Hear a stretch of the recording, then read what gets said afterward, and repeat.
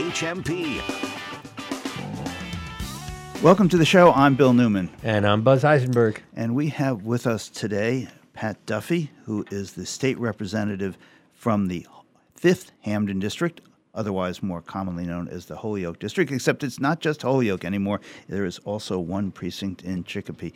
But it is one of the few, I think 2 or 3 districts in the state that are essentially a district, a House district that is a city, a municipality.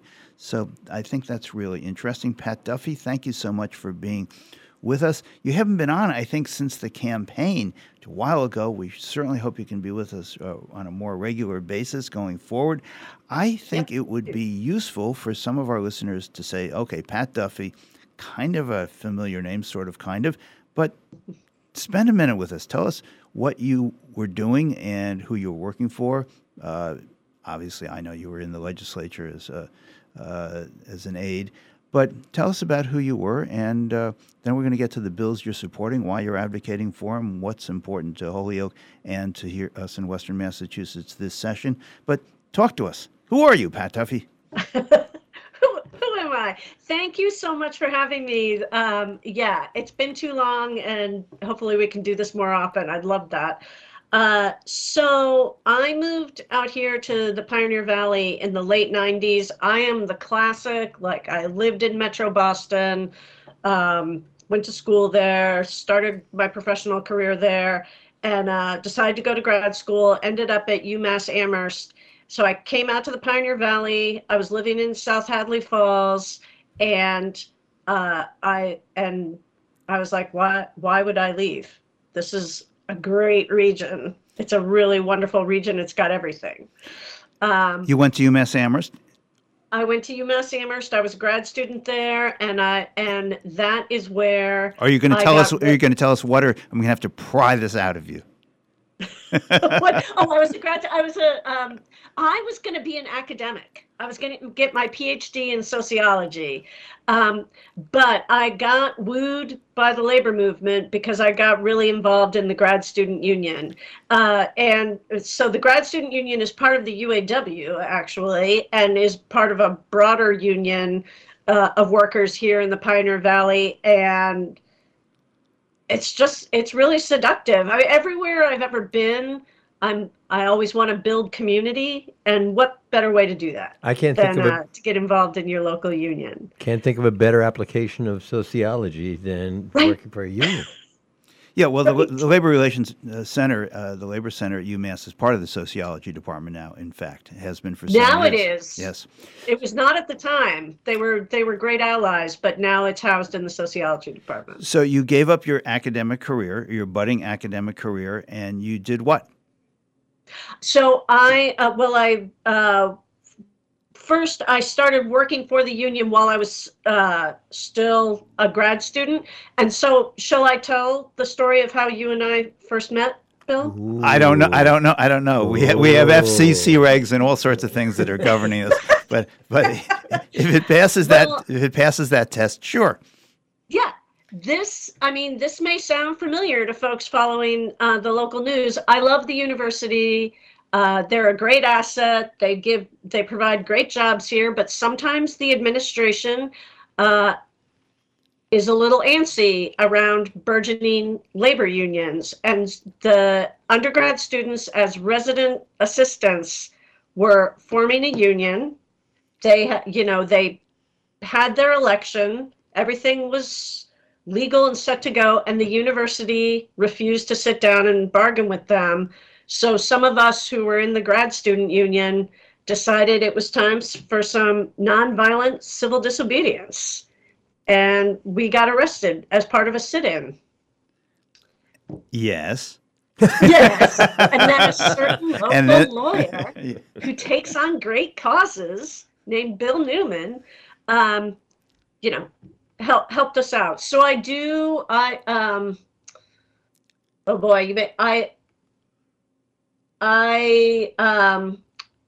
plead not guilty. I was see something without a finding. Yeah, it was continued without a finding for dismissal. Continued without a finding. Continued without a finding. For dismissal. Which I So you'll be happy to know, listeners, that Pat Duffy does not have to worry about a criminal record. Probably not the first thing on her mind this morning, but it's on my resume. I got asked about it when I was running as a state rep. Yeah. So you worked with the student union. That was a successful. We should point out. In fact, the union was recognized, did bargain a contract, and so on. So what did you do next? So I worked for SEIU for a while, which allowed me to keep working with UMass and the higher ed unions at UMass. Service Employees International Union. SEIU? SEIU? The SEIU union, which is now those workers are part of the MTA, the Massachusetts Teachers Association. Okay. And then from there, I just got more and more involved in Holyoke politics. There were a lot of really exciting new candidates running in Holyoke politics, and I ran the campaign of the late, great Tim Purrington, who was the first openly gay elected official on the Holyoke City Council. I worked on Mayor Alex Morse's campaign, and then I worked on the campaign for City Councilor Aaron Vega, who is the son of a great, Aaron is a great man, and he's the son of a great Holyoke political leader, the late, great Carlos Vega, who I was friends with. All right, and so you're working on all these political campaigns, and then you were working for City Councilor Aaron Vega, who became State Representative Aaron Vega. Exactly, and I became his legislative aide. So I was Aaron's aide for 7 out of the 8 years that he was in the council, that he was in the legislature. Okay, and then drum rolls, please. Aaron Vega decided to not run for re-election, and you did. And I did. I decided to run, and was indeed elected during the pandemic. It was a strange and interesting campaign, but we got to talk about a lot of important issues. I think all you keep talking about is the wonderful applications of your sociology interest. You are so right.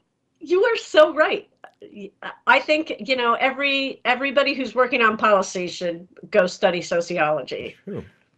Okay, well, we have a plug for UMass and its sociology department from I think technically a dropout, right? I did get my degree. I did get a master's degree. I did get a master's degree. So I am a proud graduate of the UMass sociology graduate department. Well, congratulations. I didn't think we were going to get to that point in this story, but we did.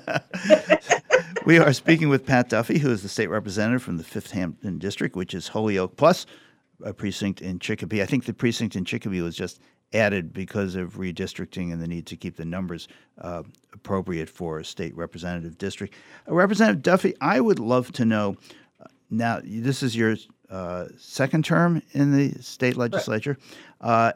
I think there was a transition period from being Aaron Vega's legislative aide, which encompassed a large portfolio, to being the representative from the district itself. I'd like to know what you're focusing on this legislative session. What are the bills that are most important to you?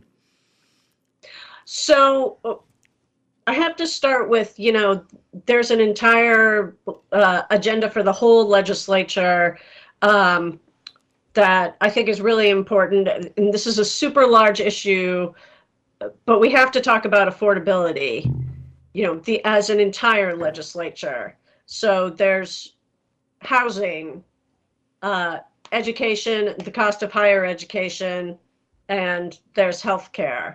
As a second-term rep, I've got my pieces of legislation that I'll talk about that address these issues, but there's a whole agenda of other pieces of legislation and policy change that we need to work on.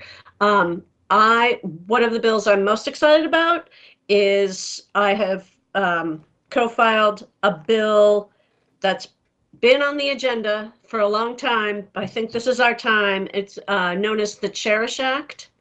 So it has been filed by Sean Garbely and myself on the House side, and Senator Joe Comerford with partnership from other senators on the Senate side. So we did, as a legislature in 2018, we finally revised the funding formula for K through 12, which needed to be done. But it's time to really look at what's going on with public higher ed, what's going on with debt, what's going on with affordability, what is going on with infrastructure on our public higher ed campuses. You mean that comes under the rubric deferred maintenance, which means we haven't paid to keep the buildings up, which are crucial because otherwise the bill comes due because the buildings fall apart, the roofs leak, all sorts of bad things happen. Let's go back for a second. Representative Duffy, what's the Cherish Act? The Cherish Act it's a large omnibus bill. It's really ambitious, and it addresses all of these issues from affordability and accessibility, student loan debt, and infrastructure. It's a huge bill, but I think that gives us the platform to talk about how important public higher ed is. So is the Cherish Act a funding bill for higher ed? It is, but not in the same way that the Student Opportunity Act. The Student Opportunity Act was very specifically about the Chapter 7D funding formula here in Massachusetts. There's not the same kind of mathematical pinpointed formula in the Cherish Act. It's an omnibus bill. So it does call for more funding in order to support all of these issues, but it doesn't have that kind of specific down in the weeds funding formula attached to it. So the Cherish Act is a funding formula for higher ed in the Commonwealth? Yeah, not formula, but yes, not a formula. A call for more funding. A call for more funding for public higher ed. And I know that many of our listeners have been thoughtful about and concerned about the new money, the almost $2 billion perhaps that's coming into the state from the Fair Share Amendment. Is that money going to go to higher ed through K-12? Where's that money going to go? So there are two proposals out on the table right now. There's the governor's proposal and the House. We have just finished our budget debates, and we have our proposal on the table. The Senate is about to take this up. The House and the governor have taken similar approaches where, all these smart number crunchers see about $1 billion coming from fair share revenue in the next tax year. And in the House proposal, we're splitting that 50-50 between education costs and transportation and infrastructure costs. I think that's a good split. I do. They're both really crucial needs. All you have to do is drive around Western Massachusetts and see the need for road and bridge repair, and we need better public transportation. It's a pretty serious lack, as we all know. You can't live around here without a car, which is not how it should be. Let me ask you this. The Fair Share Amendment, which sometimes is misnamed the millionaire's tax, the Fair Share Amendment called for this split between transportation and education without stating what the split would be. Is this 50-50 split now a consensus among legislators? It was a consensus on the House side. We'll see how the Senate tackles it, and we'll see. Their budget proposal is coming out this week, and they'll have their debates the week before Memorial Day. But of course, there's always debate and discussion on either end of the spectrum, but I think people feel pretty comfortable with that. Now, within education, what is it all? Is it the governor focused more on early ed and higher ed? The House maybe did a little more evenly, pre-K through college. So we'll see what the Senate does. We'll see what the Senate does. That's what debate's all about. Yeah. We are speaking with State Representative Pat Duffy, the representative from the 5th Hamden District. That's Holyoke, plus a precinct in Chicopee. When we come back from this quick break, I want to ask about state revenues, which I think we just reported are down significantly, and I want to know whether we have to really worry about that, because I am, and I hope you can put my mind at rest. We'll see right after this.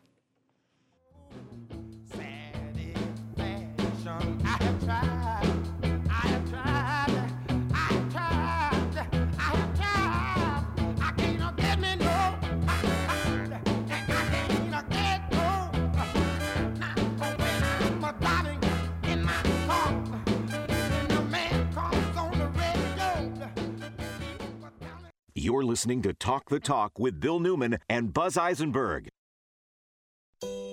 Your expectations. What are your expectations for your new home addition? Construct Associates in Northampton can show families just like yours a world of possibilities. From antique to ultra-modern, kitchen and bath, additions, design and construction, residential and commercial, renovation and restoration. Construct Associates in Northampton and your imagination, expanded and released by serious craftsmen doing quality work. Visit their website right now at constructassociates.com. It was one of those big historic houses in Conway, built in the 1800s, a real beauty, though a bit of a challenge to insure. Steve bought it for about $700,000. The insurance company figured the replacement cost to be about $5 million, a bit of a gap there. But there's a specialty insurance company we work with from time to time at Whalen Insurance, and soon enough, we were able to get the house insured. When a home buyer has a tough situation with insurance, like Steve did with the house in Conway, their real estate lawyer usually sends them to us, Whalen Insurance. We'd like to insure your house too, even if it isn't as challenging. We'll get you every discount available, and more importantly, if you ever need help or have a claim, you won't be calling a 1-800 number and entering your policy on the dial pad, because at Whalen Insurance, we answer the phone. Whalen Insurance, local people, local service, local insurance, in partnership with Mafre Insurance. Call for a quote, 586-1000. Reading is one of life's great pleasures. Having a community bookstore makes it even better. Broadside Bookshop is a community-minded, woman-owned, independent bookstore in downtown Northampton, where you can browse to your heart's content. For book lovers, Broadside is home away from home. You can order virtually any book on the Broadside website and pick it up at the store or have it sent to your door. Do you love books? You'll love Broadside Bookshop. You're listening to Talk the Talk with Bill Newman and Buzz Eisenberg, WHMP. We continue our conversation with State Representative Pat Duffy. She's the representative from Holyoke, also has a precinct in Chicopee that she is the representative for and of. Representative Duffy, one of the topics that we have spoken with your colleagues who are on our show regularly is what committee assignments they have. I don't want people's eyes to glaze over, but committee assignments actually are the platform. They're the microphone for you as a representative to try to accomplish some of your legislative goals. And so it is an avenue, it is a mechanism to get from what you want to where you want. Let me try that again in English. It gets you where you want to go often. So what committees have you been assigned to, and were these the ones you requested? Thank you for asking me about that, because even in some ways, even more than like very specific pieces of legislation, it is the committees where you learn about larger issues. And I've always been really excited about my committees. So both as a newly elected, and then this past fall, there's two committees that I requested, and I've always gotten them: healthcare financing and higher ed. And that's because two of the most important institutions to me in Holyoke are the Holyoke Medical Center and Holyoke Community College. So I want to be around those policy discussions. Plus, I'm also a supporter of Medicare for All, and so it feels useful to be on healthcare financing and getting to learn more about the Health Policy Commission, et cetera, et cetera. In addition to that, I got assigned to, I did not ask for this lofty assignment, but I got the assignment of Ways and Means this time, and I love it. And I am happy to go back to your question about tax revenues. We're not dodging that. For those who are at the commercial break saying, "Oh God, they're going to talk about tax revenues." But the Ways and Means Committee, we had hearings all over the state. You get to hear from all kinds of agencies, constituents, and folks working in different parts of the Massachusetts government. I'm also on Veteran Services, which gives me a place to be looking at and helping with the Soldiers' Home. And I did not ask for this, but I'm very excited about it. There's a new committee on agriculture, and I think that this is going to be my, in the years to come, should I be so fortunate to be reelected, this is really where I want to do a lot of work, because we're in this great agricultural region. I live in a city with food deserts and food insecurity, and the pandemic showed what happens when we rely on these nationwide food chain supplies. They're dangerous and unreliable, and I think we've all got to figure this out, how to rely on regional agriculture. Representative Duffy, you just mentioned Holyoke Community College, one of the gems of your district. There's a new president. A beloved president is resigning. You have some thoughts about that you'd care to share? Yeah, Christina Royal has been incredible, and I think she's the current president who is... She's the current president. She has set a challenge before all of us. But I was just at a retirement celebration for her last week, and she talked about, I'm doing good work here, but it's not about me. I think that this is quoting Christina Royal. I've set up important structures and conversations and goals here, so it's not about me. I can pursue what I am looking to do next, and this is a strong institution.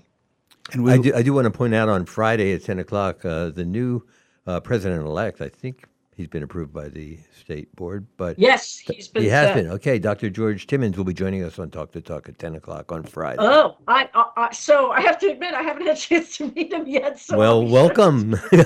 Join us. Exactly. Has Holyoke Community College been hurt in any permanent way by the pandemic? We've heard a fair number of reports about tuition rising, but also enrollment being down. What's the story at Holyoke Community College? Can you help us on that? Well, it is. It's part of a manifestation of definitely a statewide, maybe not nationwide, but I don't know, but definitely a statewide trend, which is the converse of what usually happens during economic downturns. Enrollments in community colleges usually go up. But in this time of economic uncertainty all across the state, enrollment has really gone down. They saw, I don't think it's permanent. They have seen an uptick. Maybe it's following workforce trends too, where folks were still in all different kinds of ways, recovering from the pandemic. So they have seen a little bit of an uptick, and they're optimistic about the fall. They have so much great programming, so much great workforce training. They are a vital resource for the region, but for Holyoke. Representative Duffy, we just have a minute left, but I did want to ask you this before we let you go today, and it's how you work as a delegation, the phrase I think that Buzz had coined just before we went there, a delegation of one, but you represent a city, which is different from reps who have 45 different municipalities to represent. How does that work, does it work differently? Does it change your job as a legislator to have essentially a city that you represent? I think it does. I think it does. I mean, there are other examples around here. I know Lindsay Sabadosa, she represents many communities, but I'm sure Northampton is her main focus. So that, Mindy Dom and Amherst, but really, I'm thought of as the Holyoke rep. I think the key is having a close relationship with the mayor and as many city councilors as you can. And I have been really blessed that I've known Joshua Garcia. We served on the board of Nueva Esperanza 20 years ago together. I've known him for ages. He affords me every other week regular meeting. We communicate all the time, and it makes a huge difference. We're going to leave it there. We have been speaking with Pat Duffy. She is the state representative from the 5th Hamden District. That is mostly Holyoke, plus a precinct in Chicopee. We thank you for your time today, and we hope we'll see you back here again really soon, Rep. Yeah, thank you so much. Thank you so much. It's been fun. We'll be right back. All the feeling that I have fighting here for you inside. You don't know how many times I've wished that I had told you. You don't know how many times I've wished that I could hold you. You don't know how many times I've wished that I could mold you into someone who could cherish me as much as I cherish you. This is Talk the Talk with Bill Newman and Buzz Eisenberg. For WHMP News, I'm Jess Tyler.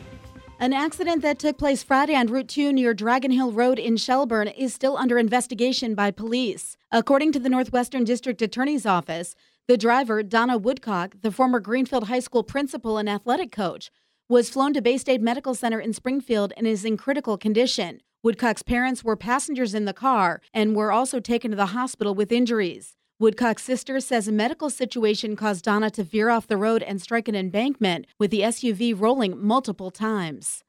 An East Hampton man is headed to prison after allegedly leaving the body of a woman in Westford in 2019. 59-year-old Daniel Paris pleaded guilty last week to the destruction of evidence and improper disposal of a body. Officials say that Melissa Mestry's body was discovered by a resident walking his dog. Westford and Massachusetts State Police conducted an extensive investigation, during which they were able to identify both Mestry and Paris. Police believe Mestry died of a drug overdose on a drive back to Western Mass, and Paris disposed of her body without notifying authorities. Investigators also allege Paris disposed of Mestry's possessions off the French King Bridge in Irving. Petrus was sentenced to 7 to 8 years in state prison. 182 voters turned out for the town meeting in Plainfield on Saturday. Judith Cole beat Olin Thompson for the contested seat on the select board, and Robert Melstrom was elected tree warden over Tim Crowningshield. Partly to mostly sunny today, a little breeze out of the north and a high of 64 to 68. Mostly clear tonight. Evening temperatures low 60s, overnight lows of 34 to 40. Brightest day of the week is tomorrow, sunny, a high of 70 to 74, upper 70s on Thursday. I'm 22 News Storm Team meteorologist Brian Lapis, 1015 WHMP. This news update in Spanish is brought to you by our friends at Holyoke Media. Yo soy Johan Rashi Vega con la síntesis informativa de Holyoke Media. La Reserva Federal reforzó su lucha contra la alta inflación el miércoles al elevar su tasa de interés clave en 1/4 de punto al nivel más alto en 16 años. Pero la Fed también señaló que ahora puede detener su racha de 10 aumentos de tasas que han hecho que los préstamos para consumidores y empresas sean cada vez más caros. En un comunicado posterior a su última reunión de política, la Fed eliminó una oración de su declaración anterior que decía que podrían ser necesarios algunos aumentos adicionales de tasas. Lo reemplazó con un lenguaje que decía que ahora sopesará una variedad de factores para determinar la medida en la que podrían ser necesarios futuros aumentos. El presidente Jerome Powell dijo en una conferencia de prensa que la Fed aún tiene que decidir si suspenderá sus alzas de tasas, pero señaló que el cambio en el lenguaje de la declaración confirma al menos esa posibilidad. Los aumentos de tasas de la Fed desde marzo de 2022 han duplicado con creces las tasas hipotecarias, elevado los costos de los préstamos para automóviles, préstamos de tarjetas de crédito y préstamos comerciales y aumentado el riesgo de una recesión. El último movimiento de la Fed, que elevó su tasa de referencia a aproximadamente el 5.1%, podría aumentar aún más los costos de endeudamiento.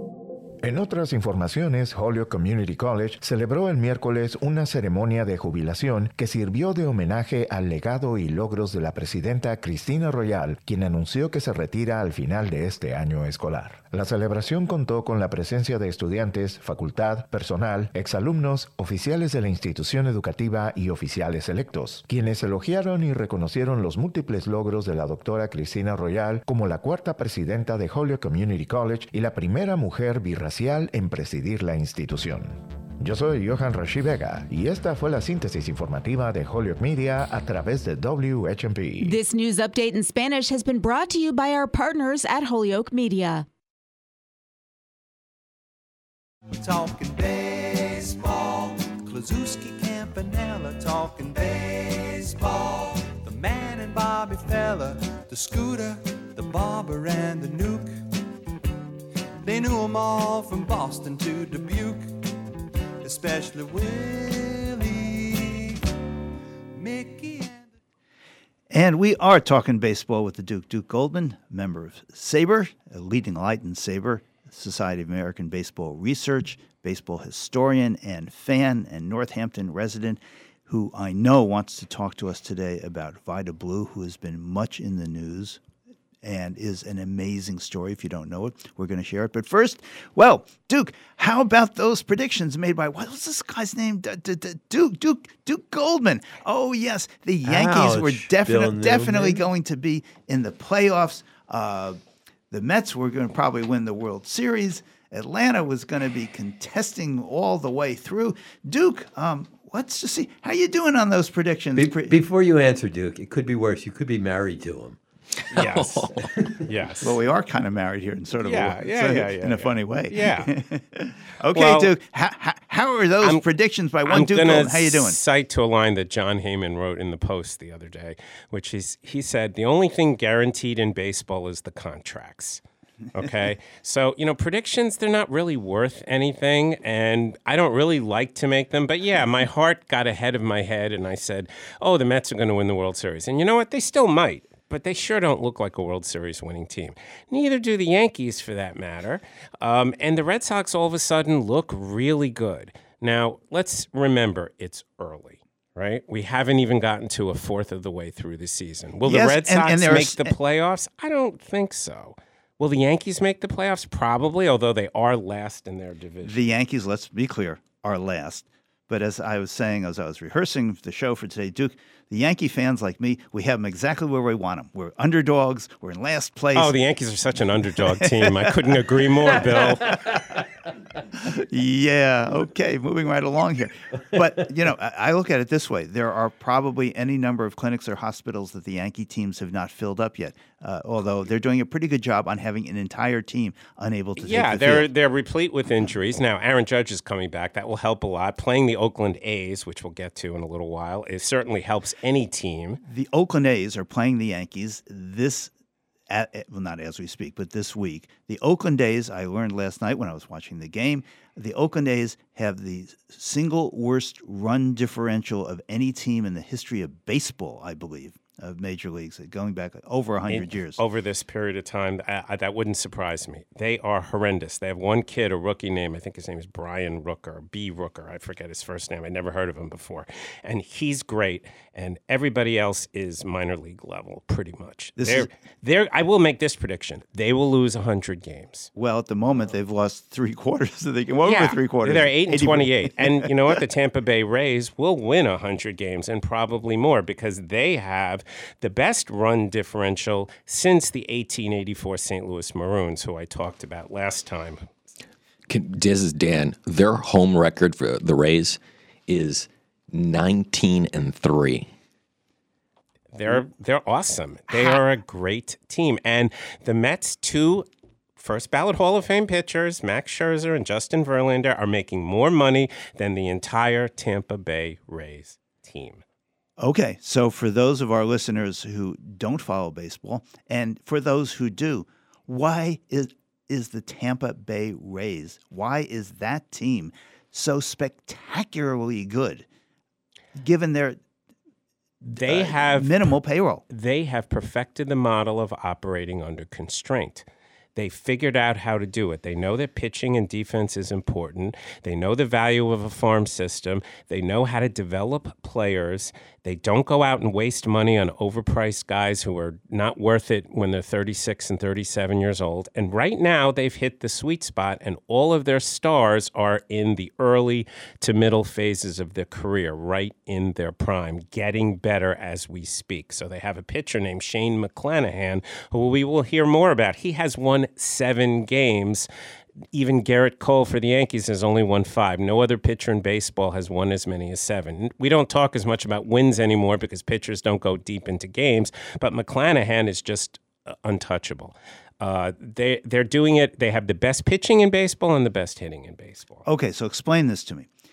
Tampa Bay has one of the smallest payrolls and has had for years one of the smallest payrolls in baseball, partly because they're not supported by their fan base very much. Correct. They play in an absolutely horrifying stadium. It's not much fun to go to.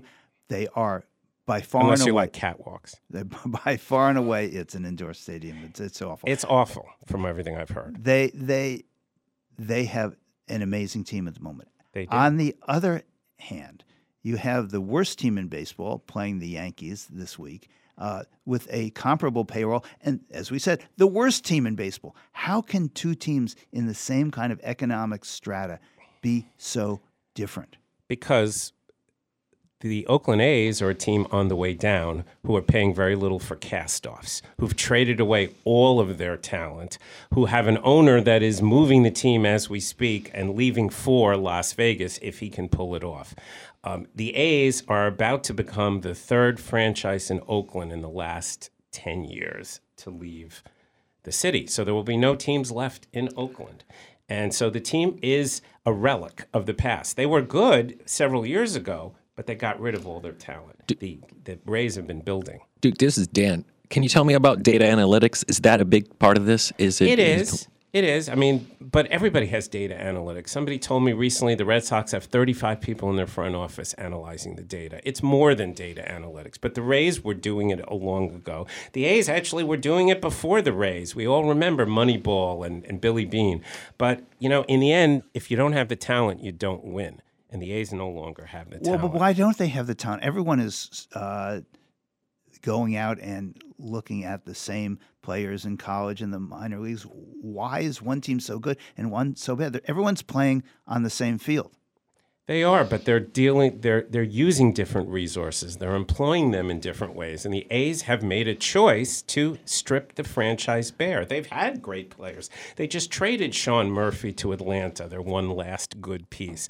They let Matt Olson go, great hitting first baseman who is also with Atlanta. They gave up their talent.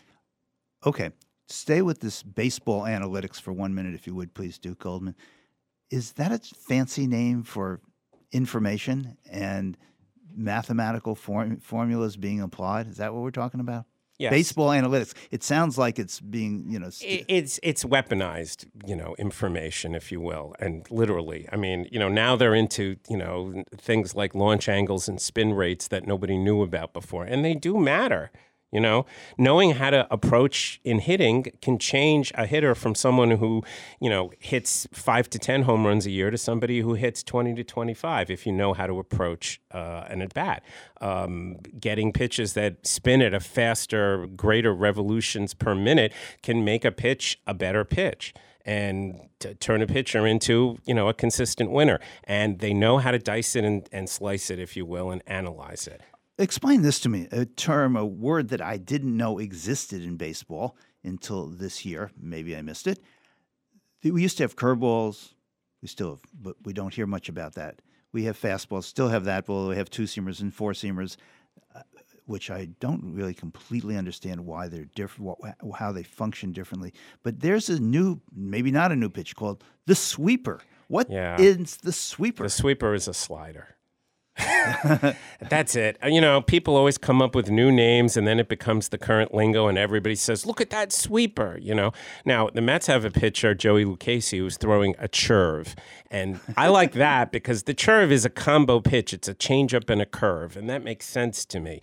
The sweeper is nothing new. So many things are old wine in new bottles. And in some ways, the analytics are, on the one hand, it's a revolution. On the other hand, it's simply taking data and mining it further. Different people they grip the baseball different ways. Correct. And so forever they didn't always name it, but they just couldn't master a grip because it wasn't comfortable for their hands. Right. So the split-fingered fastball is really a forkball, which people had been throwing for years. Thrown hard. Thrown hard. Correct. Again, most of these things are not anything dramatically different. It's just somebody has a little more of a spin on it, has a bigger break, and, somebody starts speaking about it. Next thing you know, it sweeps the country. And sometimes because of the biology of their anatomy, Sandy Koufax. Correct. He was just able to unjoint his He was his also shoulder. able to pitch on the best pitching mound anybody's ever developed. Look at Sandy Koufax's ERA in earned run average at Chavez Ravine, the stadium. It was something like 1.27. Well, I saw him a number of times in Atlanta Fulton County Stadium. I didn't see a big difference between what he did at Chavez. Well, but the numbers tell you something different, and that's where the numbers matter. He was a great pitcher on the road, and he was an ungodly pitcher at home. His overall statistics, Sandy Koufax is sadly, and I love him, the man is one of the 2 Jews in the Hall of Fame, and that means something to me. He was a great pitcher. He had 5 phenomenal years, and he is one of the most overrated players in the history of the game. Really? Yes.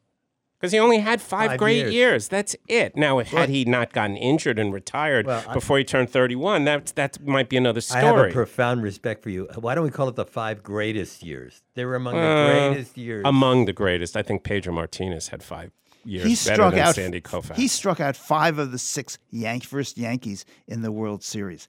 He was a heartbreaker, and he had a curveball that people marveled at. He was a great pitcher. He's just not one of the top 10, This is the problem. I always harp on the overrated players. Derek Jeter was a great shortstop offensively. His new son in a few years is going to be better and going to have more range. He's not one of the all-time great shortstops, not even close. Sandy Koufax is not. Lefty Grove, who led the league in ERA 9 times, who had a 17-year career and was 160 games above 500 in his career, is a way better pitcher than Sandy Koufax was. Way better pitcher. Career-wise. Career-wise. Right. And probably at his peak, too. Because you know what? Lefty Grove, in 2 years in succession, won 59 games and lost 9. Before we run, Duke, I want to know this. You said the mound at Dodger Stadium was built for Koufax. Is that what you're saying? Well, I'm not saying they did it specifically for him, but it was a mound that was very high, and it accentuated what Koufax was able to do. His vertical left arm was accentuated. And since then, the mound's been lowered. Yes. Well, all around baseball, but the Dodgers had exaggerated the mound because, this is what teams do. Because, pulling little tricks didn't just happen with the Houston Astros. Dan, when we take a break, can you play something that says Duke Goldman is totally wrong? Do you have a song that says that about? I'm working on it. I'd like to apologize for things I said or things that I will say. Tough to make predictions, particularly about the future. We're going to be right back. More with Baseball with the Duke after this. Older than the screams, older than the teens. There were 3 men down, and the season was, and the top of... Coming up right here on WHMP.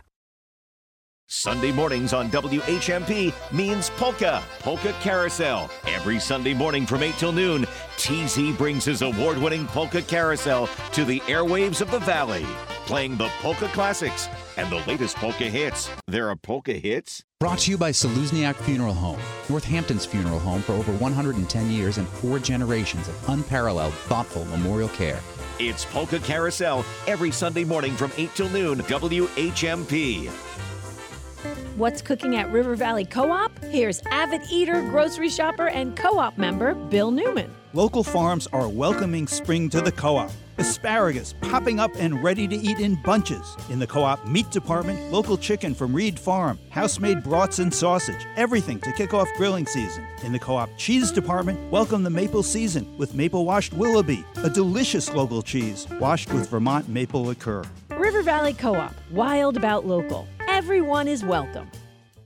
One thing I like about working at ServiceNet is that in addition to being a manager, I can still be a clinician. If you're a licensed mental health clinician who wants to make your own hours while also being part of a progressive community mental health team, join us at ServiceNet. For people working private practice who want to also still have a commitment to community mental health, working at ServiceNet gives them the opportunity to do both at the same time. Go to the employment page at servicenet.org. You could be one word away from $1,000. It's a grand in the hand on WHMP. Listen each weekday for the $1,000 keyword at around 8:15, 12:15, and 4:15. When you hear the keyword, just go to WHMP.com and enter it for a shot at $1,000. You have until midnight to enter the keyword of the day. It's a grand in the hand on WHMP. Complete rules and details on WHMP.com. You're listening to Talk the Talk with Bill Newman and Buzz Eisenberg, WHMP.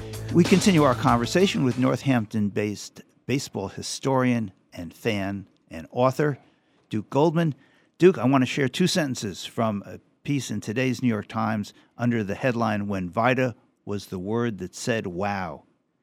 The left-handed Blue, Vida Blue, went 24-8 with a 1.82 earned run average one season and pitched 24 complete games, including 8 shutouts, and pitched 312 innings, the most in nearly 60 years by a pitcher, won the American League's Most Valuable Player Award and the Cy Young Award, and was one of the most amazing human beings to ever get on a major league field and pitch. He died recently. Your thoughts about Vida Blue? Vida Blue was a supernova. He came onto the scene suddenly, and before he even pitched a full season, he pitched a no-hitter in late 1970, and that's when I first heard of him. And he resonates with me particularly because 1970 was the first year I fully watched baseball. So I remember hearing, this guy Vida Blue pitched a no-hitter. Wow, okay. But then comes the next season, it's 1971, and yeah, he just went off. He had, in my lifetime, we could say Pedro Martinez, we can say Doc Gooden, we can almost say Jacob deGrom, a few other people who had unbelievable seasons. Mark Fidrich. Vida Blue was as good, if not better, than most of them. That one year he had. Mark Fidrich, who is famous for talking to the baseball. Right, but who had an incredible rookie season. And Vida's year was also, it was his first, it wasn't technically a rookie season, but it was his first full season, and Vida won the MVP and the Cy Young Award in his first full season, which nobody ever did before and nobody has done since. Mm-hmm. And I don't know if anybody ever will. I mean, he just had an unbelievable year, and he also is the answer to a trivia question: who is the last switch hitter to win MVP because Vida was a switch hitter. Is that true? Correct. Yes. 104 lifetime batting average, not anything, to speak of at the plate, but he was a switch hitter. And, he looked like he was going to have a Hall of Fame career. He came close. 73, he had a great year, too. Yeah, he won 20 games 2 more times. He ended up with a 209 and 161 lifetime record. I believe it was a 3.27 earned run average, a little bit short on what they now calculate wins above replacement. Usually 50 is the benchmark for Hall of Fame, approximately. He had a 45.1. So he was a little short of those metrics, but 3 20-game winning seasons, and he came into 1972 as off of this year, the stats that Bill mentioned, and owner Charlie Finley decided to lowball him. And they had a bitter contract dispute, rancorous dispute. This was before free agency. Before free agency, and Charlie Finley offered him $50,000 after an unbelievable year, and he wanted a little more. It got to the point where the commissioner of baseball, Bowie Kuhn, stepped in to force Finley to at least negotiate with Blue, and Blue did not start the season until about 6 weeks in, and it led to bitterness on his part, and he was never the same. And we have to say there were 3 years in a row where we remember the Reggie Jacksons. Yes. 3 years in a row where they won the World Series, and 2 of those years, 71 and 73, it could be argued that Vida Blue carried them to the World Series. Tell us about the story that was repeated in the Sunday Times and is in today's paper as well about Charlie Finley, the owner of the A's, who tried to get Vida Blue to change his name. Well, Charlie Finley, by the way, Catfish Hunter was a made-up name as well. Charlie Finley told him, "You're going to say that your name is Catfish, that you went out and, came home with a string of catfish." So Charlie Finley went to Vida Blue. He was really an equal opportunity offender. He everything was about promotions. And he said to Vida, "Hey, I want you to be the name True Blue. I want you to include that in your name and make that your identity. And I'll pay you $2,000. Okay?" And Vida Blue looked at him and he said, "Why don't you change your name to True O. Finley?" Because Vida was his father's name, his father who died when he was 15 years old, and he was proud of that name, and he wanted to be Vida Blue. And this is what Charlie Finley did. He demeaned him. He didn't want to be Mudcat Grant. No, although he became a black ace, as Mudcat Grant wrote a book, a pitcher who won 20 games in 1965, I believe, and wrote a book. There is, to this day, 15 African-American pitchers who have won 20 games, and Vida Blue is one of them. He had cancer. He was having chemotherapy recently, and he appeared at ballparks this year walking around with a cane. And Mike Norris, who was another one of those black aces who won 20 games for the A's in the early 80s, said that Blue was really struggling. And, he was a good man, and he was a good pitcher, and he struggled. He struggled later in life. He used cocaine, like a lot of players did, but he got thrown in jail for it. He had a story, he had a life, and he was phenomenal to watch. Well, we mourn his passing. We do. He was a phenomenon. He was. He made people's lives better. Even the immortals are mortal. Yes. Duke Goldman, thank you so much for being with us. Really appreciate it. This has been Talking Baseball with the Duke. It's the best. $1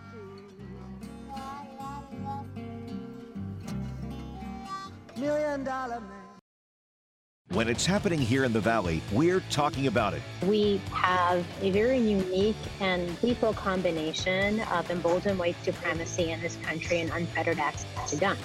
We need to keep talking about the intersection of white supremacy and guns. Guns are used in order to, elicit fear and power and control by white supremacists. And it's not an issue that's going away easily. 1015, 1400, and 1240. We are the Valley. We are WHMP. Forbes Library Outreach Delivery Service caters to residents of any age who are homebound due to short or long-term disability in Northampton, Florence, and Leeds. A volunteer will deliver your specific requests or select materials for you based on your interests. We offer books, magazines, CDs, DVDs, and puzzles. Call 413-587-1019 or sign up at forbeslibrary.org/outreach.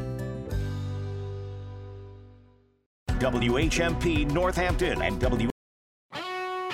This is Talk the Talk with Bill Newman and Buzz Eisenberg on WHMP. And welcome to Talk the Talk. I am Buzz Eisenberg. And I'm Bill Newman. And Bill, there was a really interesting article that I read by Jane Kaufman from the Berkshire Eagle, which really grabbed my attention. And I have not lost my interest in it. I will read the headline. Windsor couple plans to open LGBTQ plus high school in Cummington, where they will be acknowledging, celebrating who these kids are.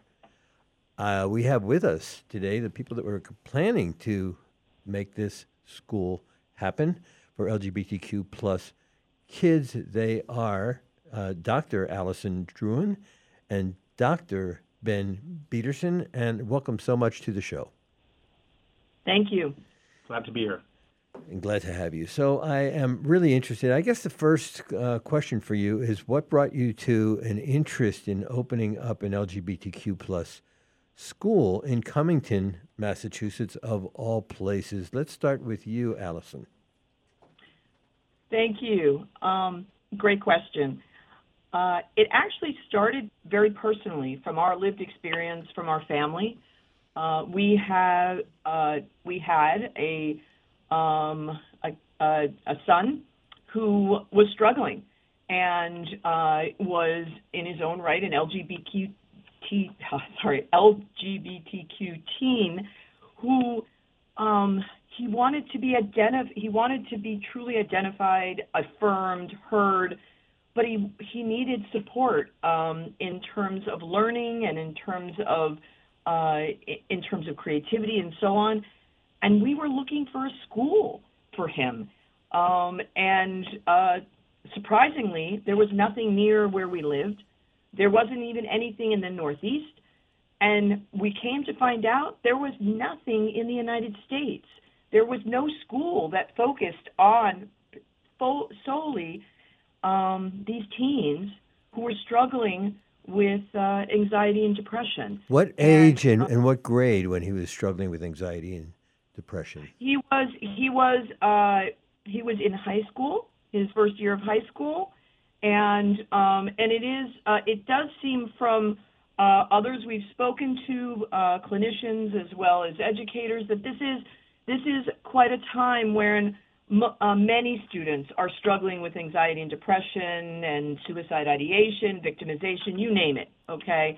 And if you are LGBTQ, particularly if you identify as trans and non-binary, the reports of struggle are so much higher.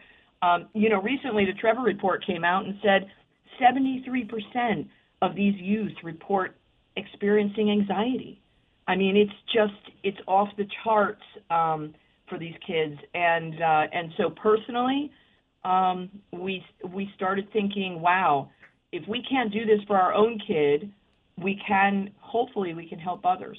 I should have pointed out during the introduction that in fact you are a couple, and we're talking about the child that you both share as parents. So let me ask you, Ben Peterson, when we talk about kids who are struggling, that's not a new thing. When we talk about kids who are who identify as LGBTQ plus and they feel that they can't be themselves, obviously we know that. But these are the days when we all talk about and aspire to diversity, equity, and inclusion. So are we really talking about segregating kids who identify as gay from a general population? Is that a healthy thing? I mean, Plessy Ferguson was all about separate but equal, but we thought that having everyone together in the same classroom, differences makes us stronger. What do you say to that? It's a great question and something that we have spent quite a lot of time thinking about and talking to our son as well as others. And the reality is that the world is a big place and that there are a wide range of solutions that are available and needed. There are many, many private schools in the world that all have missions and visions to cater to specific kinds of students. There are private schools for boys, some for girls, some that are training to be a particular kind of athletes or in the arts. And what we have found is that these kids can often thrive in many different kinds of environments, but some of them really have not figured out how to thrive without more support.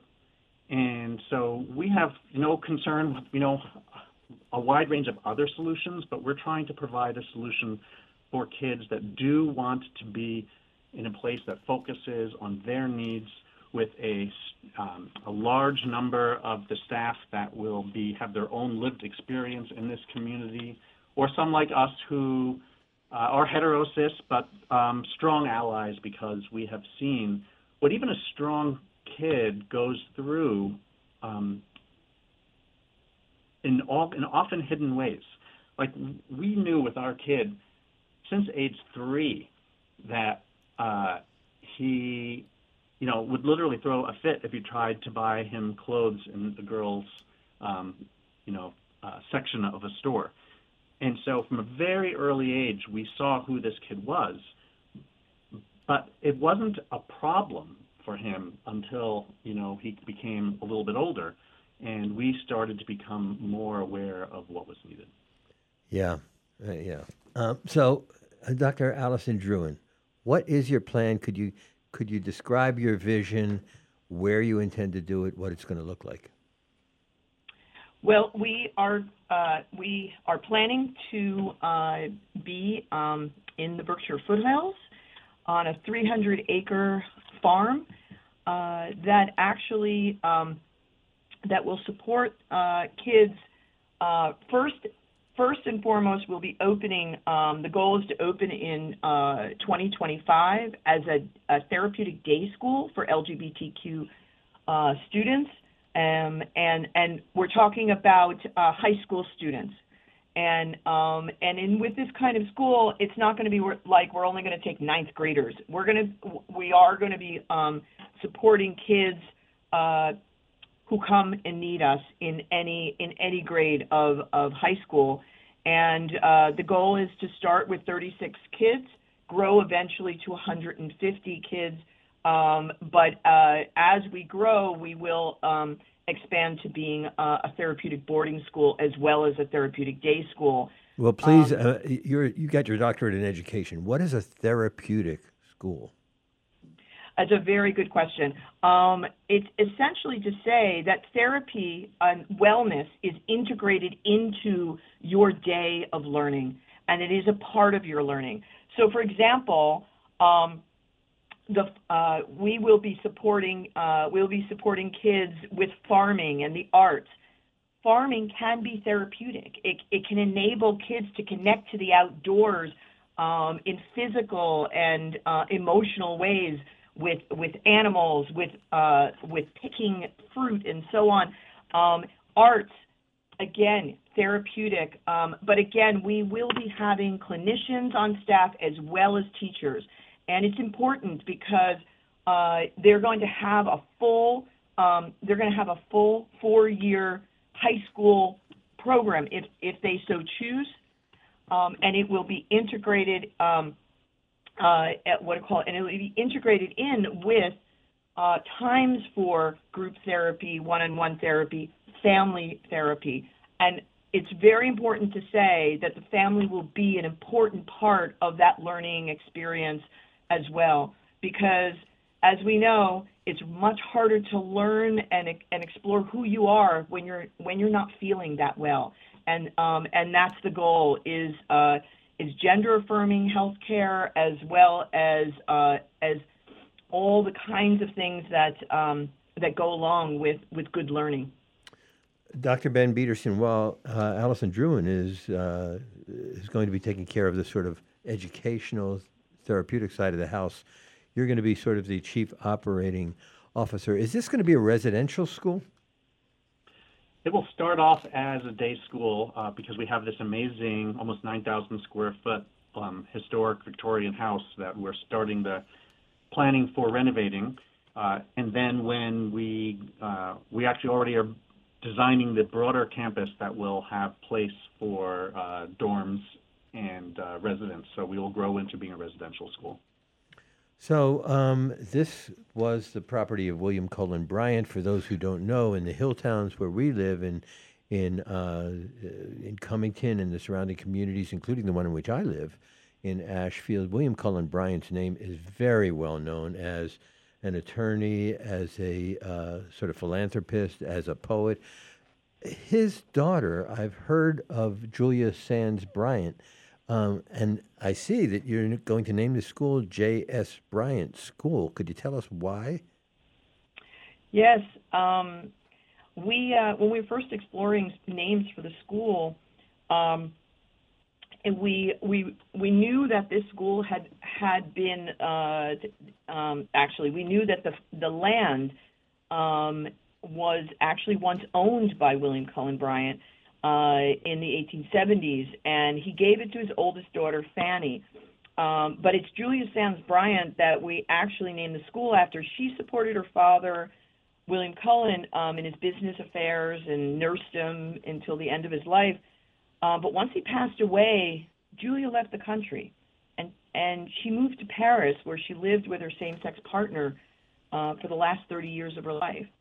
And so we actually named the school after her, hoping that someday our teens, our young people, are not going to have to move away from their families, out of state, even out of the country, to be who they want to be and to be with who they want to be with. You called her, you referred to her as her partner. I think that historically she was known as her chum, right? Yes, the New York Times article, when Julia Sands Bryant died, they reported that Julia Sands had left her estate to her, end quotes, chum. And that was actually, that article was what sent us on a research chase to figure out, does this mean what we think it is? And through books and through other artifacts, we've since confirmed as much as we can what we tell you today. Hi, this is Bill. Can you tell us where the school stands in terms of accreditation and other kinds of permissions you need from the state, when it will open, that sort of thing? Yes. As I said, we'll be opening only a small day school in 2025. We are starting the work now in understanding accreditation. Because it is a private school, there are different kinds of accreditation that it needs to have happen on the local level and on the state level as compared to if this were going to be a public school. So we are in contact with some of the leaders in our area, and we're feeling pretty confident that we're taking the right steps to move forward to get that accreditation. I'd be interested to know about the financing. Is this going to be expensive for students to go to? So great question. There's, as you can imagine, to create a completely new organization is incredibly complicated, and we are working on many parts of it as we are designing and planning this. We are in practice created a nonprofit organization, so it is a nonprofit school. We are working. What is that organization called? It is the J.S. Bryant School, Inc. Okay, J.S. Bryant School, Inc. I think you paid $1.15 million, according to the article, for the Bryant Farm. And how much do you need to raise in order to make this actually happen? Right. So we are moving forward in our large set of fundraising activities. We need about $5 million to open the school. I don't think I'll bore you with the details, but that covers everything from infrastructure to site to renovation to hiring staff before there is revenue. Going back to your initial question, it is a very high, there's going to be a high degree of support for the students because there'll be a nursing staff and therapists as well as farmers and teachers. The farm, I'll answer maybe another question. It is not going to be a profit-making farm. It will provide a lot of the food and be a big educational resource, but it will also be, costing money. So the tuition will be substantial, and we're very aware of that, and have a range of ways we're thinking to make sure that we have an equitable solution that can bring in a broad range of students. One is, this is a school that is attracting a lot of philanthropic attention, and we fully expect that we will have philanthropic money to provide scholarships to lower the price for students that need to. The other thing is that in practice, some students will get support from their from the school system and from the state. It will be officially as special needs. It'll support special needs kids, right? And so it will be a place that can get municipal support as well, which will lower the tuition cost to individual students. We're going to take a break. Before we take that break, if people want to support your endeavor, particularly financially, who do they get in touch with? How do they get in touch with you? So the easiest way is at the website, jsbryantschool.org. They can also email us at info@jsbryantschool.org, and we'll be happy to talk to anybody. Thank you so much. Sure. That's S as in Stephen, J.S. Bryant School. We're going to take a break. We are talking with Dr. Allison Druin and Dr. Ben Peterson. We're going to be back talking with them about this concept of having a school which is a safe and nurturant environment for LGBTQ plus teens. We'll be right back after these messages. Don't you know I'll always be your girl? You don't have to prove to me you're beautiful to strangers. You're listening to Talk the Talk with Bill Newman and Buzz Eisenberg. It's your home for the resistance. Tom Hartman, weekdays at noon. Get informed, then get involved. I'm Tom Hartman from the Tom Hartman Program. Intelligent talk, opinion, and debate. Join me every weekday, noon to 3, right here on WHMP. 1015, 1400, and 1240. WHMP.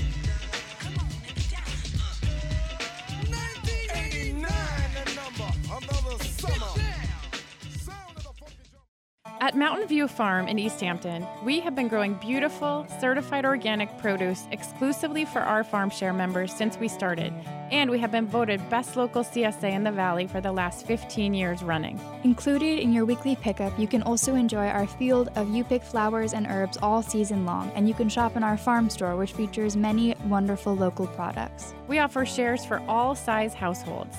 Sign up at mountainviewfarmcsa.com. Having a hard time with your mental health or substance use? You have options.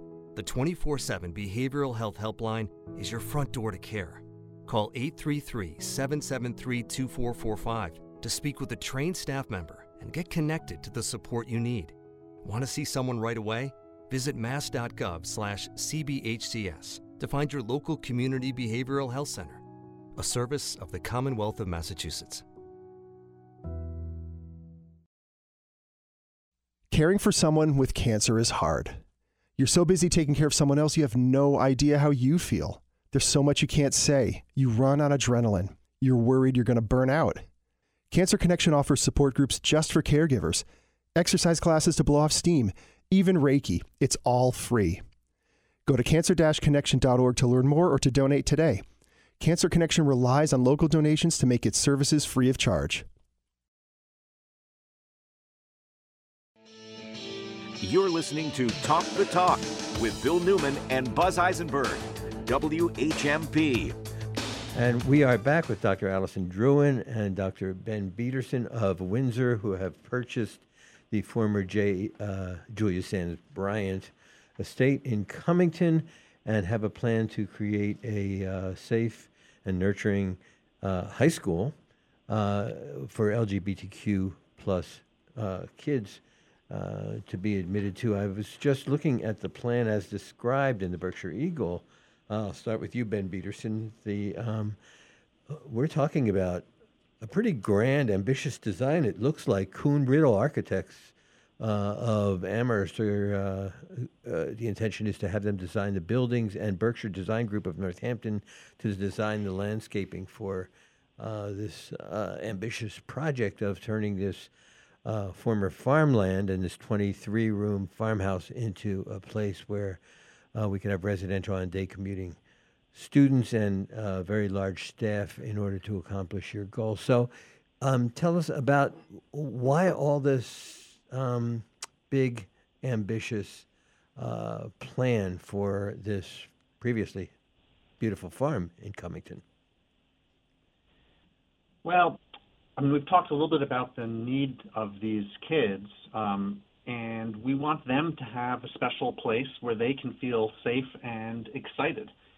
The site is pretty remarkable. You kind of drive up around a curve and you reach the hill, and you really can't help but feel inspired. And so we brought in this team to help us envision how to take, it's been kind of has not been maintained that well in recent decades, and so we really need to get it up to up to snuff. And so we're working with the groups that you just said. We've also hired an amazing local farmer, Pepper Fournier Scanlon, that runs the nearby Two Mamas Farm, and she's helping us to develop an organic permaculture-style farm that is going to have both be an educational center for the kids, as well as providing significant amount of the food production for the school as well. In fact, we just picked up our first 5 goats yesterday, so they will be ready to start providing dairy along with future cows. Bill. I'd be interested to know this. You say the school will be for LGBTQ youth, for high school students. I'm wondering whether or not this is a self-selecting group or whether that is a criteria, or there are criteria for acceptance into the school. Okay, that is a question that that actually our board struggled with to try and decide where was the most need, and how were we going to deal with this. And what we came to understand is that there's a tremendous amount of resources for cis hetero students, okay, that help meet, their wide range of supportive needs. But for LGBTQ youth, there is a lot less that is available to them. In fact, from this survey that the Trevor Project put out, they pointed out that the 34,000 youth from 13 to 24 years old that they surveyed, 60% of these youth wanted mental health care support in the past year and weren't able to get it. And so the combination of I'm just going to say right out, obviously, if you are in the LGBTQ community as a teen, it does not mean that you suffer from anxiety or that you suffer from depression or you're struggling in more extreme ways. But there is so much that people are struggling with that we have to acknowledge. And so that's why we chose our mission as a private school, not to be just for girls, not to be just for boys, not to be the traditional private school, but to focus on an area of students that are in deep need. I wish we had more time to talk about this. It's a really important discussion. I'd love to have you back as this process goes forward. Ben Peterson, if people want to support your effort to create a high school, you're going to be opening in 2025. The plan is about 36 9th through 12th graders there at the J.S. Bryant School in Cummington. How can they support? How do they get in touch with you? Well, thanks. easiest way to get started is by going to our website at jsbryantschool.org. That's J for S like Julia Sands. You can learn about the plan, see some videos, pictures, and donate money, or email us just at info@jsbryantschool.org, and we'll be happy to touch base with you. We'll be having various community events over the summer, and you can perhaps come and visit, go for a walk on the beautiful land, and join us in creating this amazing resource. Well, I want to thank you both for joining us today, and good luck with this project, and keep us in touch so that as this process goes, we know what's going on.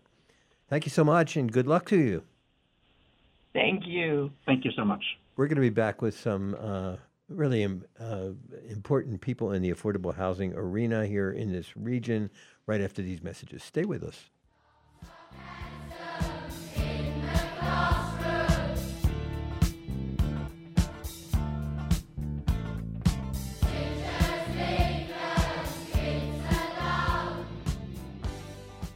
This is Talk the Talk with Bill Newman and Buzz Eisenberg.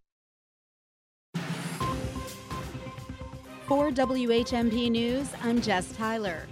An accident that took place Friday on Route 2 near Dragon Hill Road in Shelburne is still under investigation by police. According to the Northwestern District Attorney's Office, the driver, Donna Woodcock, the former Greenfield High School principal and athletic coach, was flown to Bay State Medical Center in Springfield and is in critical condition. Woodcock's parents were passengers in the car and were also taken to the hospital with injuries. Woodcock's sister says a medical situation caused Donna to veer off the road and strike an embankment, with the SUV rolling multiple times.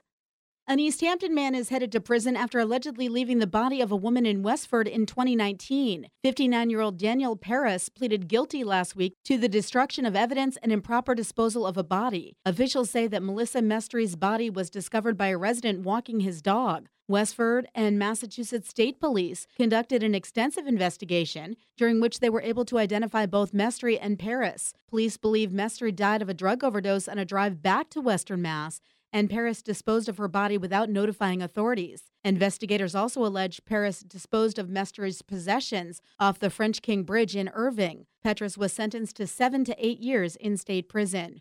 182 voters turned out for the town meeting in Plainfield on Saturday. Judith Cole beat Olin Thompson for the contested seat on the select board, and Robert Melstrom was elected tree warden over Tim Crowningshield. Partly to mostly sunny today, a little breeze out of the north and a high of 64 to 68. Mostly clear tonight. Evening temperatures low 60s, overnight lows of 34 to 40. Brightest day of the week is tomorrow, sunny, a high of 70 to 74, upper 70s on Thursday. I'm 22 News Storm Team meteorologist Brian Lapis, 1015 WHMP. Here comes the money. You could be one word away from $1,000. It's a grand in the hand on WHMP. Listen each weekday for the $1,000 keyword at around 8:15, 12:15, and 4:15. When you hear the keyword, just go to WHMP.com and enter it for a shot at $1,000. You have until midnight to enter the keyword of the day.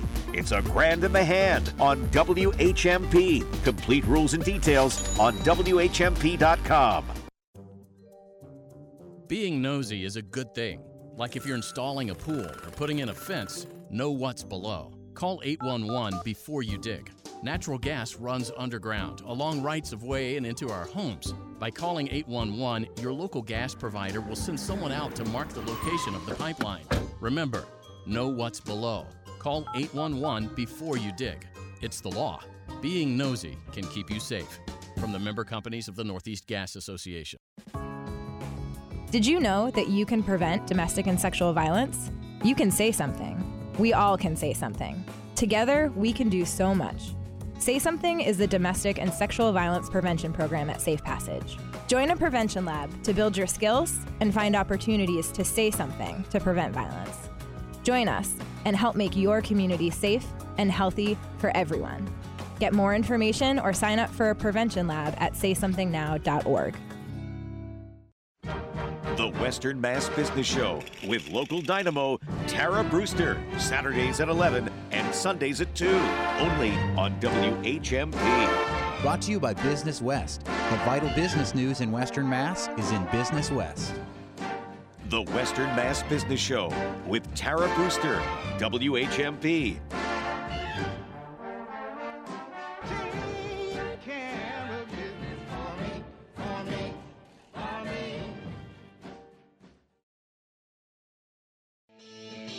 You're listening to Talk the Talk with Bill Newman and Buzz Eisenberg, WHMP. And I have my notepad poised for my pen because I'm about to learn a whole lot about something that I do and we all should care deeply about, which is affordable housing, which the governor has made one of her priorities, and so many of us for so long have recognized as an important, such an important part of making our communities vibrant communities. We have three literally experts, three directors. We have with us today Alexis Breiteneicher, who is the Executive Director of the Valley Community Development. We have Keith Ferry, who's President and CEO of Wayfinders, and Gina Govini, who is Executive Director of the Franklin County Regional Housing and Redevelopment Authority. And I want to thank you all for coming. Keith, let's start with you. In this region, my little town of Ashfield, affordable housing is a big topic for a lot of reasons. I will just tell you, we had our annual town meeting on Saturday, and during our break, 3 people surrounded me and told me what a problem it was that their children couldn't, they were raised here and couldn't afford to stay in Ashfield, which is really heartbreaking. So talk to us. Well, thanks for the opportunity to come today. And yes, it's a conversation at every dinner table, many meetings across the region and across the Commonwealth. The lack of housing people can afford is something that has really come home to roost here in the Pioneer Valley. Part of the reason is we haven't been doing enough in terms of creating the housing supply that we need to meet the demographics that we have. We have an aging population that's living longer, healthier, staying in their homes. We have a huge millennial population that's looking to create new households, and we haven't been building the housing supply to meet that need, let alone those folks who can't afford the housing stock because the prices have gone up. As I've talked about in many venues, we did a housing study with the UMass Donahue Institute over the last couple of years. I'm sorry, what institute? The UMass Donahue Institute. This is their Economic and Social Policy Institute. And they identified a couple of things relative to supply that I'll call out. One, that we have a housing supply gap, not enough housing to meet the needs of our region now or into the future. In fact, they said 11,000 units short. And that made me call my... What region are we talking about here? The Pioneer Valley, Franklin, Hampshire, and Hampden County. And so that made me think about what can we do about that? We're all building housing, but we're not doing enough, and we haven't been doing enough for some time. So I called my colleagues in housing here and several others back in May, knowing that we're going in with the new governor, a new legislative session, and said we need to come up with some ideas, some organizing, some action to really increase the scale of what we're doing. But what are we doing? And so I asked everybody, what are you doing? What are you planning to do over the next 5 years in terms of creating new housing, mostly affordable housing? It's mostly nonprofits and cities and towns from our region. What we found was people were active. We're doing good work. So there are 51 different projects lined up in 18 cities and towns, and we're going to create over 1,200 units of housing. That sounds pretty good. It's going to take us 5 years, though. We got an 11,000 unit housing supply gap. We're not closing that gap quickly at this pace. So we need to do a lot more, and so that's what we're all trying to do. But we need the resources to do it, and we need and the support from cities and towns and the state. Well, that's what I wanted to ask. Are we talking about public funds being invested, private funds, a partnership between the two? How is this going to happen? All of the above, and many different housing types. So there's there's deeply affordable housing that's needed for people who have very low incomes. There's housing that's needed for home ownership opportunities. Where's the starter home today, right? If you're trying to get into that starter home, we've seen the increase in prices in housing and homes in particular. We have a 1% vacancy rate on ownership housing. So there is a very tight market there. And so if we want to both retain people in our region and support people in our region, we need to build housing types of all types with all types of resources. Well, let me move to you, Gina Govina. You're Executive Director of the Franklin County Regional Housing and Redevelopment Authority. So there's this affordability gap. There's these special challenges in communities like ours, rural communities in Western Massachusetts. How are we going to do this? It's a great question. Thank you. Well, in communities like ours, one of the key issues is scale. And you're looking at many programs, and though we are looking at collaborations, as Keith mentioned, in terms of partnering with both public and private funds, you still need scale. And when you look at a small community, let's say Ashfield, we happen to manage the only affordable housing in Ashfield. You do, the big Ashfield house. all 18 units, which is a lot for that community. And looking at some of the programs that are out there, you really need a minimum of 30 to 40 units before you can get to something that pencils out, as we say, makes sense financially.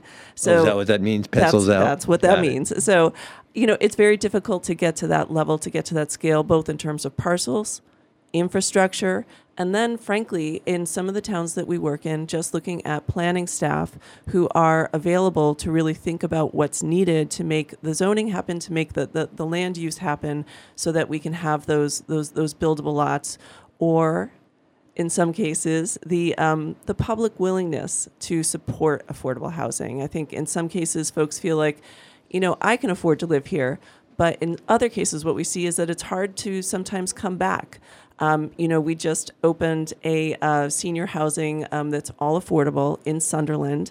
And we had a couple of great examples of folks who said, I grew up here and I left because I couldn't afford to live here anymore. In some cases, they went to Maine. In some cases, they moved to Greenfield. In other cases, they moved to Springfield and other places. And then they came back either for personal reasons or in some cases to take care of elderly family. And they couldn't find an affordable place to live. So Sanderson Place is affording folks that opportunity, and others who have lived here their whole lives that just still are struggling with retirement income. So it's a challenge, but what we're trying to do is focus those public and private resources to work in scales that work in our communities. I wish you could talk about why affordable housing, and I'd like to put that in air quotes, but why it is so important, not just, or even primarily, really, for the people who get the housing, but why it's so important for the communities in which the housing is located. That's what I'd like you to talk about. Thanks, Bill. What a great question. So this is Alex from Valley Community Development, and I'll try to answer that, and then I'm going to look to Keith and Gina to help with that answer too. So part of it is that a robust and vibrant community has people of all different income levels and backgrounds living in it. So without affordable housing, people at the sort of thresholds of society often can't be in that space. And so then you end up with communities that gentrify or communities that tend to be more monoculture.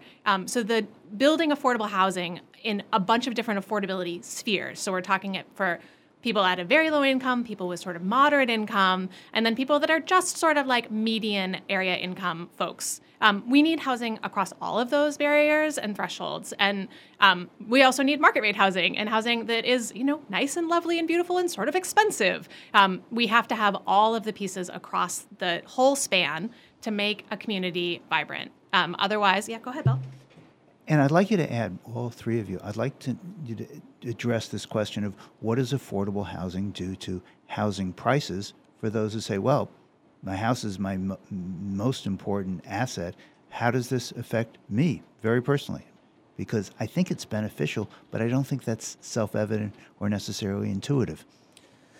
Today, the housing that we're all developing are, first-class housing facilities. We are both required to meet certain standards by the state, and all of us are trying to exceed those standards. I know Alexis is doing a terrific passive house project in Amherst right now. We're planning to do one also in Amherst, and we're doing developments in Agawam, South Hadley, and Holyoke that are really uplifting the community. These are some of the biggest investments these communities will see. Gina was talking about scale. We are working at that scale of 40 to 60 to 70 units. We're talking about $25 to $35 million housing projects. So they're huge economic investments in the community that are for the future. And to have that healthy housing continuum that Alexis was talking about is for the future of our Commonwealth, literally. If we don't have that, people will leave the region. We already have a flat to declining population, and that has real implications, whether it be for our schools, for our healthcare systems in terms of being able to maintain and have the healthcare facilities we need, and even for our representation in Congress. So if we want to stabilize our population and actually grow our population in a healthy way that meets community needs and scale, we need affordable housing, we need housing for people who are working at all different income levels, and we need market rate housing. We need the whole continuum. I get that, but I wanted to ask you, Gina Govini of Franklin County Regional Housing and Redevelopment Authority. So when don't we need people to be able to earn salaries to maintain housing as well as the housing itself? We do, and I think it's one of a common misperception that folks in affordable housing do not work. Most of them do work. A lot of the folks who are living in homeless shelters also get up in the morning and go to jobs. A lot of the housing that we're creating, as Alexis said, we're looking at housing at different income gears. These folks all work. They have jobs. Some of them are working as wait staff. Some of them are working part-time jobs. Some of them are working part-time jobs because they're also taking care of other people. They're taking care of children. They're taking care of elderly parents. So these are not folks who are just sitting around looking for a handout. They are actually contributing to society.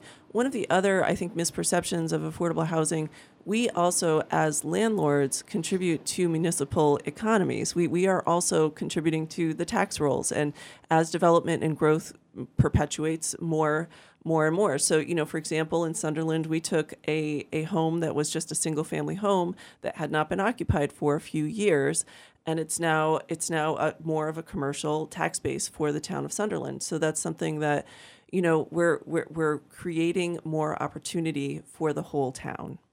I just want to follow that with another question, which is, we have someone in our town who feels that land trusts are antithetical. We all support the notion of conserving our land and treating it properly and not having overdevelopment and not having cookie-cutter housing. And at the same time, it's kind of foreclosing the possibility of using land to promote affordable housing. Where do you land on that as somebody who is so interested in regional housing?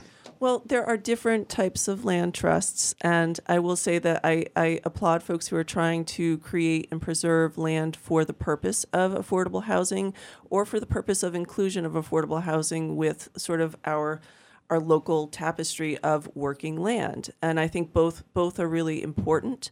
I do think that there is, in Franklin County in particular, there is a lot of available land in some of our village centers that could be used either through infill housing or through small developments that would not necessarily in any way need protection if it were made available through market resources or through municipal negotiations. Alexis Breiteneicher, in a couple of minutes before we take a break, what does community development do to provide the kinds of services that people need if they're coming out of homelessness or and trying to move into affordable housing situations and rejoin their communities or join their communities as, sort of fully housed people? What kind of services do you provide? Sure. So Valley Community Development isn't actually a service provider.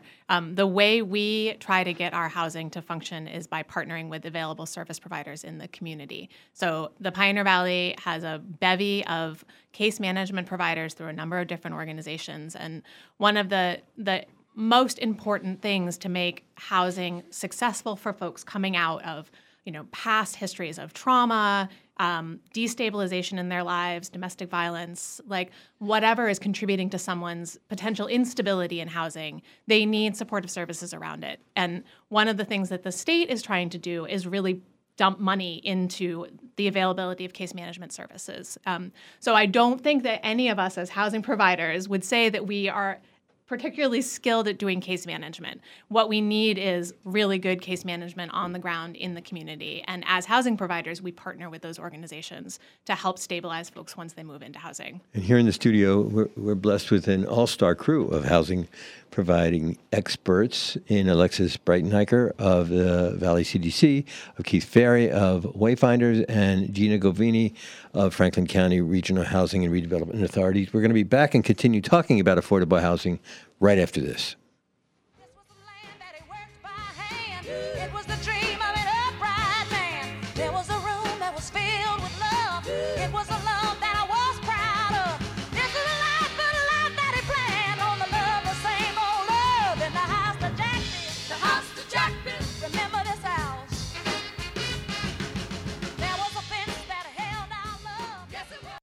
Talk the Talk with Bill Newman and Buzz Eisenberg, coming up right here on WHMP. The last place any of us wants to end up is the auto body shop. But if you ever do, the people to turn to are the experts at Fort Hill Collision Services in Amherst. At Fort Hill, you can leave your concerns at the door. They'll work with your insurance company and return your vehicle back to you in perfect condition. Guaranteed. Look, you love your car. Fort Hill Collision Services will love it too. So for the European touch for your foreign or domestic vehicle, trust the experts at Fort Hill Collision Services, Route 9 in Amherst. What's cooking at River Valley Co-op? Here's avid eater, grocery shopper, and co-op member Bill Newman. Local farms are welcoming spring to the co-op. Asparagus popping up and ready to eat in bunches. In the co-op meat department, local chicken from Reed Farm, house-made brats and sausage, everything to kick off grilling season. In the co-op cheese department, welcome the maple season with maple-washed Willoughby, a delicious local cheese washed with Vermont maple liqueur. River Valley Co-op, wild about local. Everyone is welcome. It was one of those big historic houses in Conway, built in the 1800s, a real beauty, though a bit of a challenge to insure. Steve bought it for about $700,000. The insurance company figured the replacement cost to be about $5 million. A bit of a gap there. But there's a specialty insurance company we work with from time to time at Whalen Insurance, and soon enough, we were able to get the house insured. When a home buyer has a tough situation with insurance, like Steve did with the house in Conway, their real estate lawyer usually sends them to us, Whalen Insurance. We'd like to insure your house too, even if it isn't as challenging. We'll get you every discount available, and more importantly, if you ever need help or have a claim, you won't be calling a 1-800 number and entering your policy on the dial pad, because at Whalen Insurance, we answer the phone. Whalen Insurance, local people, local service, local insurance, in partnership with Mafre Insurance. Call for a quote, 586-1000. You're listening to Talk the Talk with Bill Newman and Buzz Eisenberg, WHMP. Keith, we were having an interesting conversation during the break. Keith Ferry of Wayfinders. Could you talk to us about that? So, one of the things when we talk about housing today, often people are talking about the challenges and the crisis, and all those things are real that we just talked about, and we can continue to talk about for some time. And it becomes people begin to think it's intractable, like we can do nothing about it. But there are real things that we can do about it, and there are real things in front of us as everyday citizens, as folks who vote for our state representatives and our federal representatives in terms of things that we want them to do to support creating that healthy housing continuum that we were just talking about.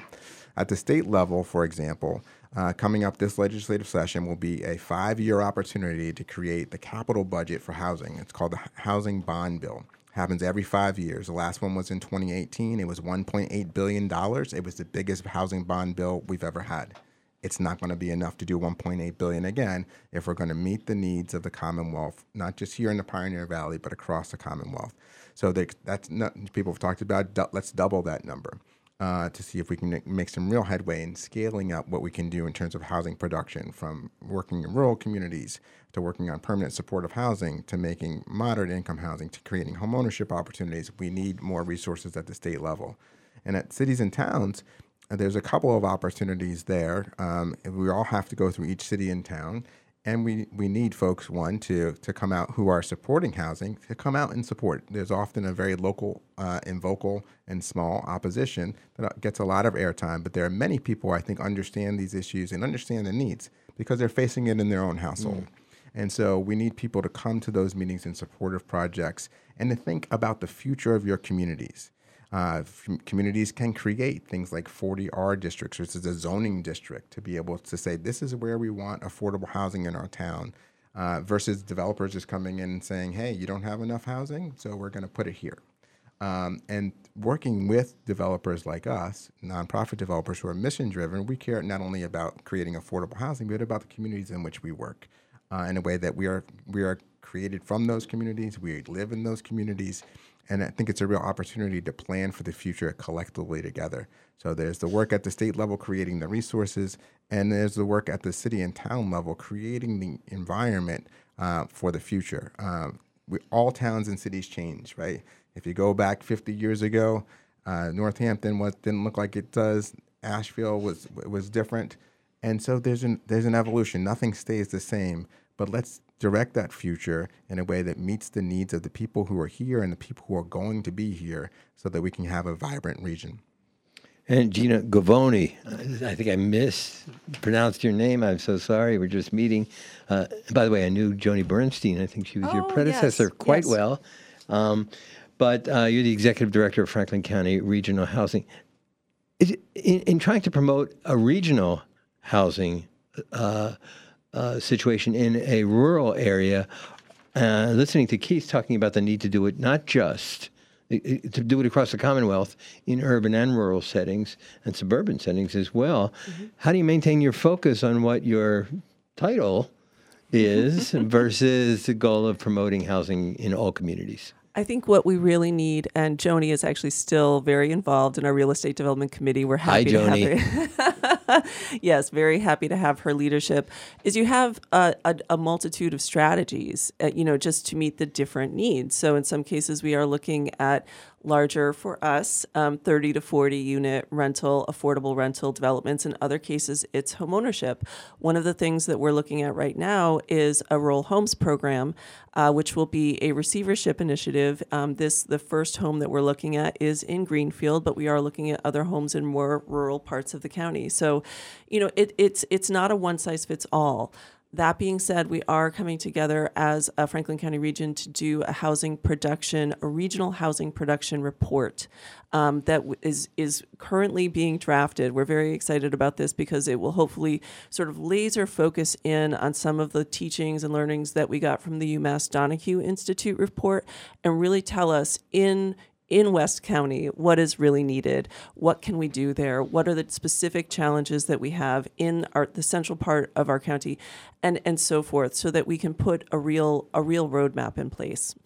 And when you talk about a roadmap, Keith was just talking about the need to sort of help communities develop zoning changes, and their zoning bylaws reflect these goals of having diverse communities where people can afford to live. How do you do that? Well, I think one great example most recently is Montague, the town where we are housed. Our office is housed at minimum. There is a 40R zoning overlay there, which promotes affordable housing in a specific region of Montague and Turners Falls. And that's really helpful. And the community, as Keith said, really came together to support that through education. So that's just one example, but very effective. And we only have a minute left, but I wanted to ask you, Alexis. It looks like we have no time. I am so sorry I misread the clock. I thank you all for what you're doing every day and for being with us today. For listeners, thank you for joining us. Remember, walk the walk.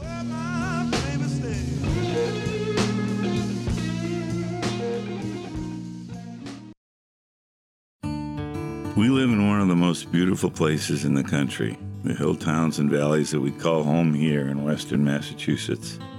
At the Franklin Land Trust, we're working with landowners and community members to protect the landscapes that give us productive farmland, clean water, and healthy woodlands.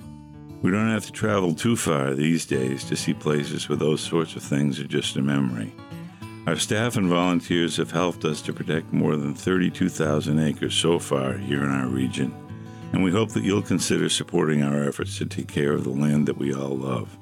The farms that give us fresh local food, the riverways that give us clean water, and the forests and wildlife habitats that provide us all with healthy air. For more information on our work of landscape conservation, please visit our website at franklinlandtrust.org. That's franklinlandtrust.org. And thank you for your consideration. WHMP Northampton.